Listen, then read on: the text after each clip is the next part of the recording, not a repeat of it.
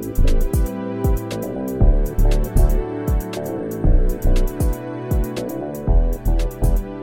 Odd Father Podcast with Chris Matthews and Pete Court. Hi, this guy here is Chris. He used to be a research scientist in the field of molecular biology until, he reckons, God told him he wanted him to look after a suburban church. And this is Pete, who used to be in commercial media until he became a novelist and started teaching people how to be highly creative. One thing we have in common, we've both met God. Yep, and we love people, but we really love God and we love being his children. But we both find being God's kids can be baffling. So, that's why we got together, not to find the answers, but to try and find the right questions. Chris, welcome to episode 13. Ooh, lucky 13. Yeah, one day we should talk about that. But I had a really fantastic day today, I must say. I know you've been busy running around like a headless chook. I had a great day. I had coffee with my son. My son, nice. Nick, who I don't see very much, and I managed to catch up with him. First time in a long time that we've actually sat down, had coffee, we had breakfast together, and had a great chat, and we're talking away, all sorts of stuff, and he's wearing a T-shirt that said, "Jesus loves house music." Oh. And I said, funny, because we did a thing on the podcast just a couple of weeks ago about Jesus and how much music is fantastic, and he goes, "Yeah, I know." I'm sorry, what? And he said, "Yeah, I've listened to 6 episodes of it." Wow. What? Wow. I mean, maybe I shouldn't be surprised, but my own son was listening to me talking about stuff. It's, how do you get your kids to listen to you? Yeah, do a podcast. Yeah, exactly. So we were chatting about the podcast. He had some really good questions, and he's one of these like young people who's just really passionate about stuff and about injustice in the world. And so he was really getting into, and something we've talked about before, about how the church and religion just drives itself into culture to support itself, and how that can be a horribly bad thing. And so that's come up in the past, and we did talk about that. I didn't have any answers for him, so that was great. But then he said, and I will throw this one at you. In the introduction to the Odd Father podcast, we say, one thing we have in common, you and I, Chris, we've met God, and we find God baffling, right? He said, what do you mean when you say you've met God? Yes. And I went, yeah. Well, what did you mean when we said that? Well, I guess it's one of those funny things that through most of my Christian life, and certainly as a pastor, I have fought to avoid using Christianese phrases which have no meaning outside of a church setting. Yeah. And yet it creeps to some degree, I think, into all of our language. And I think to some degree it's not necessarily a false statement, but it's a statement with a bit of metaphorical intent to it. In that when you meet somebody, they leave an impression on you. And if you meet somebody really good, they leave a lasting and deep impression. And I think... And you even get a selfie to prove it. Oh, yeah, I'm not sure I'd be able to drag that one off my phone all that quickly. Yeah, okay, I get you. I get you. But... and I think it's a way of saying, and even though it's probably Christian shorthand to some degree, of saying that our encounter with God has been really meaningful and has actually been life-changing. And it's as though we have met him in person, even though, of course, physically that just doesn't happen. Yeah, it's like I've met the Pope, or I've met so-and-so, I've met this famous person, or I've met this person who changed my thinking. Yeah. I've met God. Yeah. And I think that's... So... You say, I agree, it's not a religiousness, it's not a religious term, but I think it's something that we say and we know what it means because we've met God. Yeah. Of course I can say that. Can you think of another way of saying that means the same thing? Not in such a succinct way. No. We could explain that our prayer life, what's happened in church, things that we've experienced in worship, things we've experienced reading the Word of God, all of those things have happened which have not only led us to a belief in God, but have changed us in the same way that an interaction with another person would. Yeah. a relationship. Yeah, So exactly. maybe I have a relationship with God is another way of saying it. But because I was thinking probably the best way for me to explain it would be to say I know my wife, but I'm always learning. It's always changing too, the relationship that we have, not because necessarily she's changing or I'm changing, although we are. Yes. God's not changing, but I am. And the other thing that's changing constantly is what he wants of me, or what he expects of me, or what I expect of our relationship, I guess. I'm wanting, and this is the same parallel with my wife, I'm wanting to know her more and to be more vulnerable with her, and Yes. to be more intimate and personal and open, and to be less afraid with her. And I guess it's the same with God. That's what it means for me to meet God. Yes, and I think that's actually a really good point, because I think most people outside the Christian faith and within it misunderstand this whole idea of a relationship with God being similar to a relationship with someone like your wife. I mean, I was going to say I know your wife too, but you've got to be careful there, because biblically speaking, that can be very rude. But not the same way, is what you're saying. Yeah. But often when the idea of getting closer to God and having a more intimate relationship, to a lot of people implies that God talks to you more. Yeah. You get more direction from God. He goes from sort of being a vaguely holy person in your life to somebody who tells you what colour underwear you should be wearing the next day.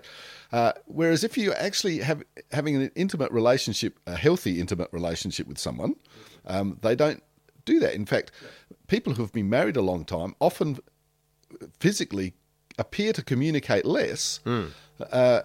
And hopefully it's not because they've grown to hate each other and they don't want to talk to each other, but you know what the other person means just from sometimes simple gestures. And you can get an enormous amount of information into that simple gesture because they understand it. Yeah. And so a deeper relationship with God doesn't necessarily involve greater wordiness. Or greater miraculous happenings or anything. There's more of a comfort, I think, and an ease.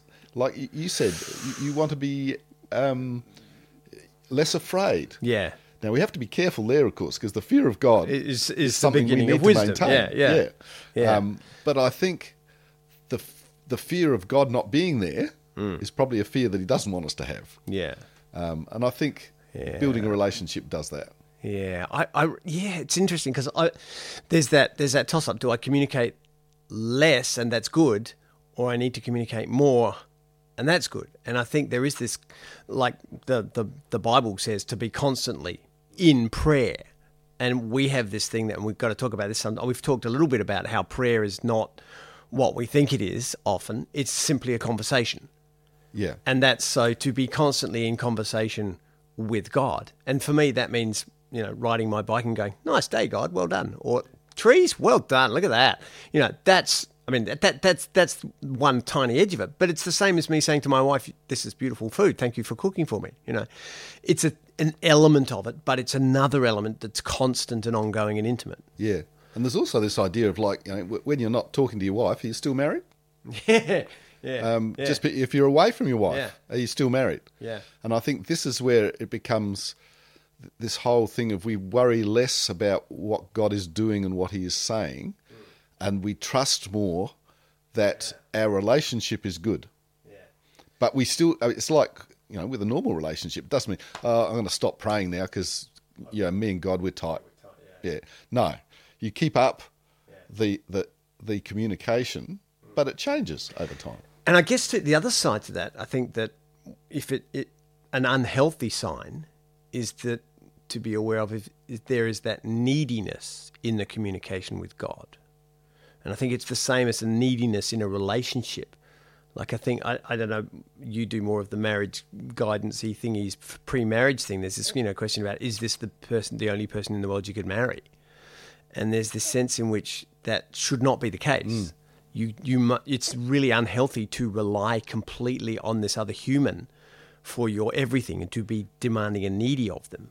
Definitely. And our relationship with God, we are incredibly needy and dependent, but it's not but I think there's an unhealthiness as well. If you're too needy, if you're constantly going to God to do everything.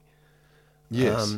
And I think that relationship is also unhelpful. Yeah, I think a lot of, in my experience at least, often young Christians who've just come to faith. They've come to face with God. Yeah. They don't have that understanding of relationship either in human terms with other people, especially if they're teenagers, or with God. And so you find them on the altar giving their lives to Jesus, week after week, because they've transgressed their relationship. I'm not sure. I've broken it. And so they want to start it again. Yeah. Which is, I think, a sign of immaturity. It's you often build on your mistakes in relationships. Yeah. I think, in fairness, and I know of people who have done that for a long time before they found that knowing God place. And I think it's perhaps not necessarily an immaturity, but an unawareness of a good parent relationship. And I think if you've not had a good relationship with your parents, it's much harder to find a good relationship with God. Especially your father. Did we talk about that, or is that? I think we have mentioned that in the past about whether God is. How do you know God if your father wasn't a nice person? Yeah, and that makes it very difficult. It does. So I will concede that point, definitely. Yeah.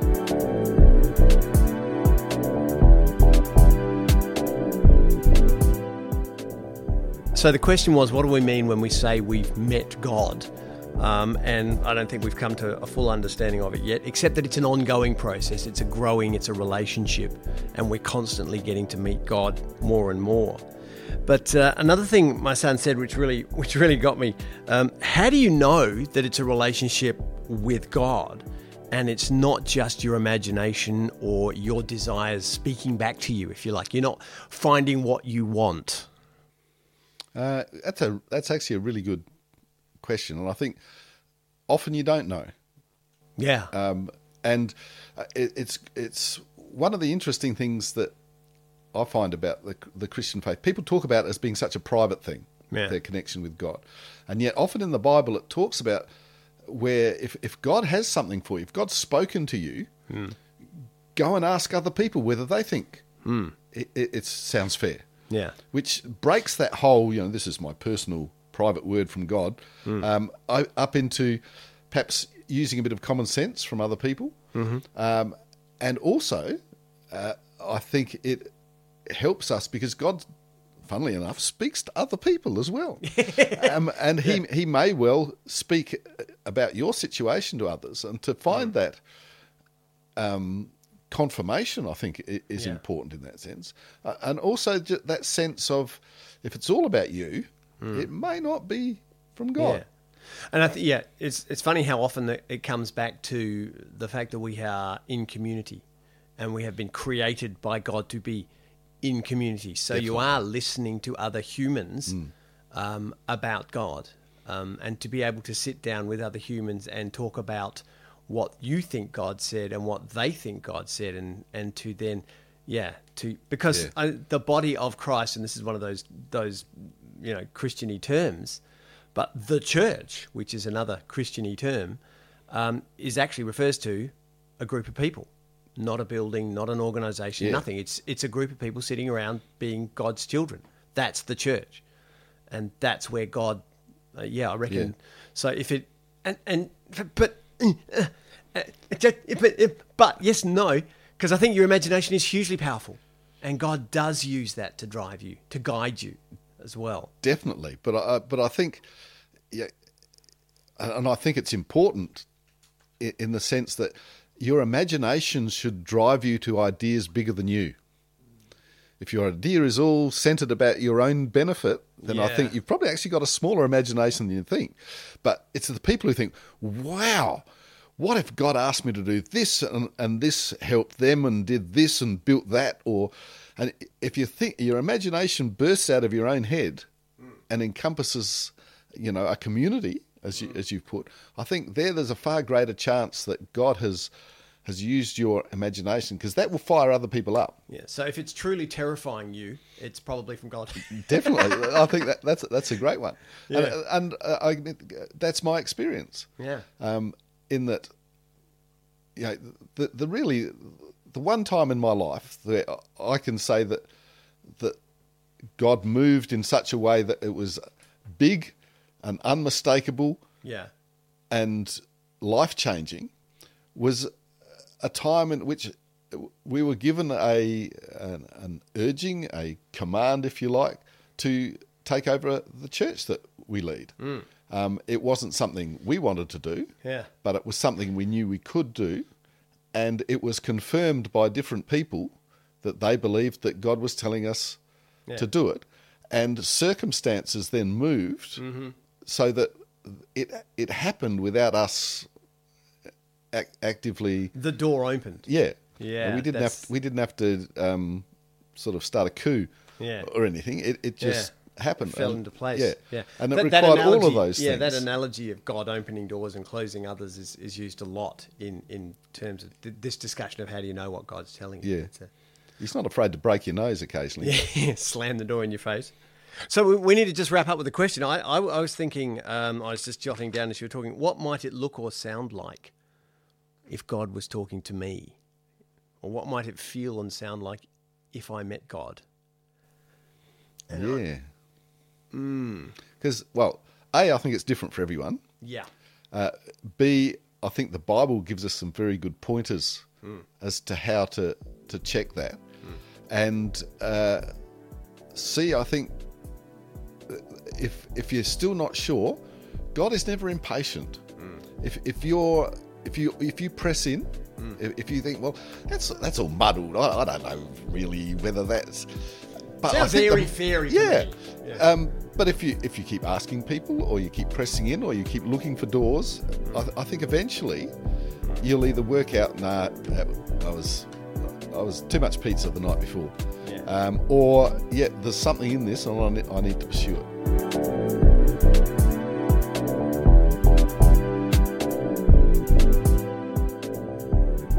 So, what do you reckon? We'd love to hear what your questions might be and what sort of answers you came up with. So you can email us, podcast@theoddfather.net, or you can jump onto the web, theoddfather.net, and check all the socials there, and we'll talk to you then. Thanks for your time, and keep asking those questions.